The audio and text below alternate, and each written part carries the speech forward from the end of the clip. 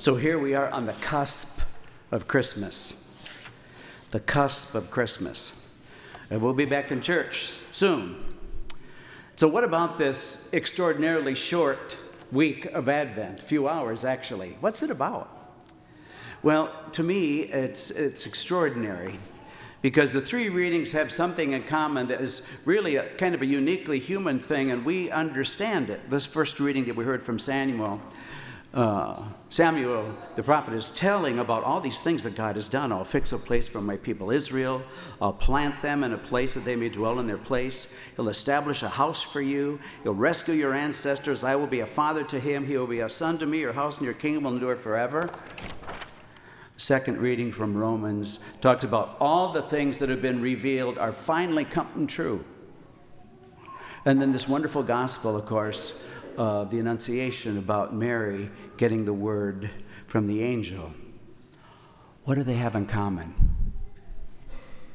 One word: promise. You and I know promise. Most of us, unfortunately, have had the experience of people breaking their promises to us. We hate that. We hate that. You promised, and you didn't deliver. I think that promise is something that is a uniquely human trait.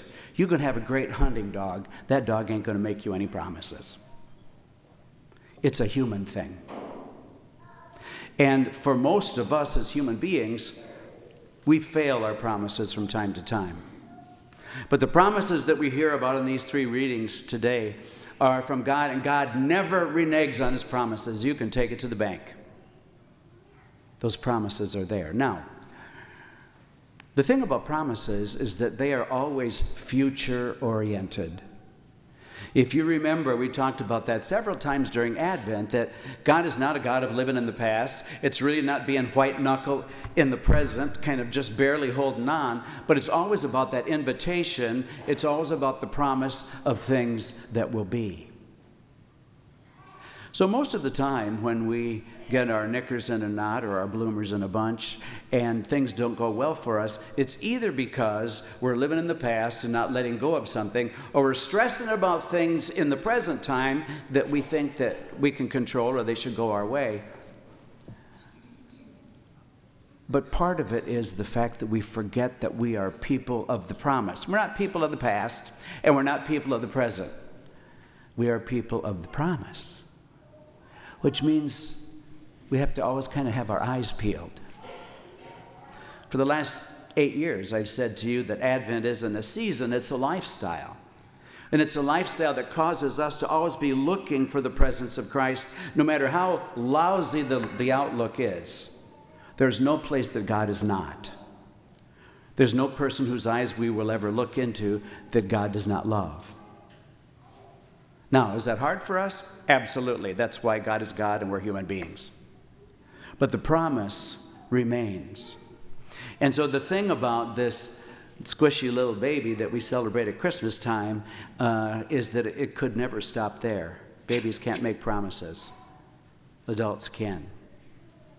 And so the adult Christ whom we'll be celebrating is the one that calls us to live as people of the promise, which means that we live in hope. Holy Father said a couple years ago, we can't call ourselves Christians if we don't hope. Because it's always in what is unseen. It's always what's coming. It's always what's in the future. And therefore, we like to say, it's in God's hands. Because it is anyway.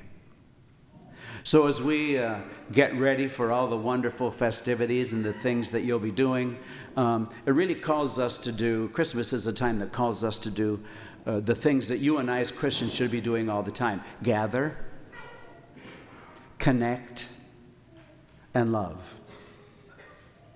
Gather. We need to get together. We need to get together. We need to be together. We are created as community. But it's not just getting people in one room together. We need to connect. That's the interpersonal relationship part of this. It's not just putting cattle in a pen. And the unique way that Christians do that is through love. We gather, we connect, and we love. Why? First of all, because that's what Christ did. And secondly, it's because we're people of the promise.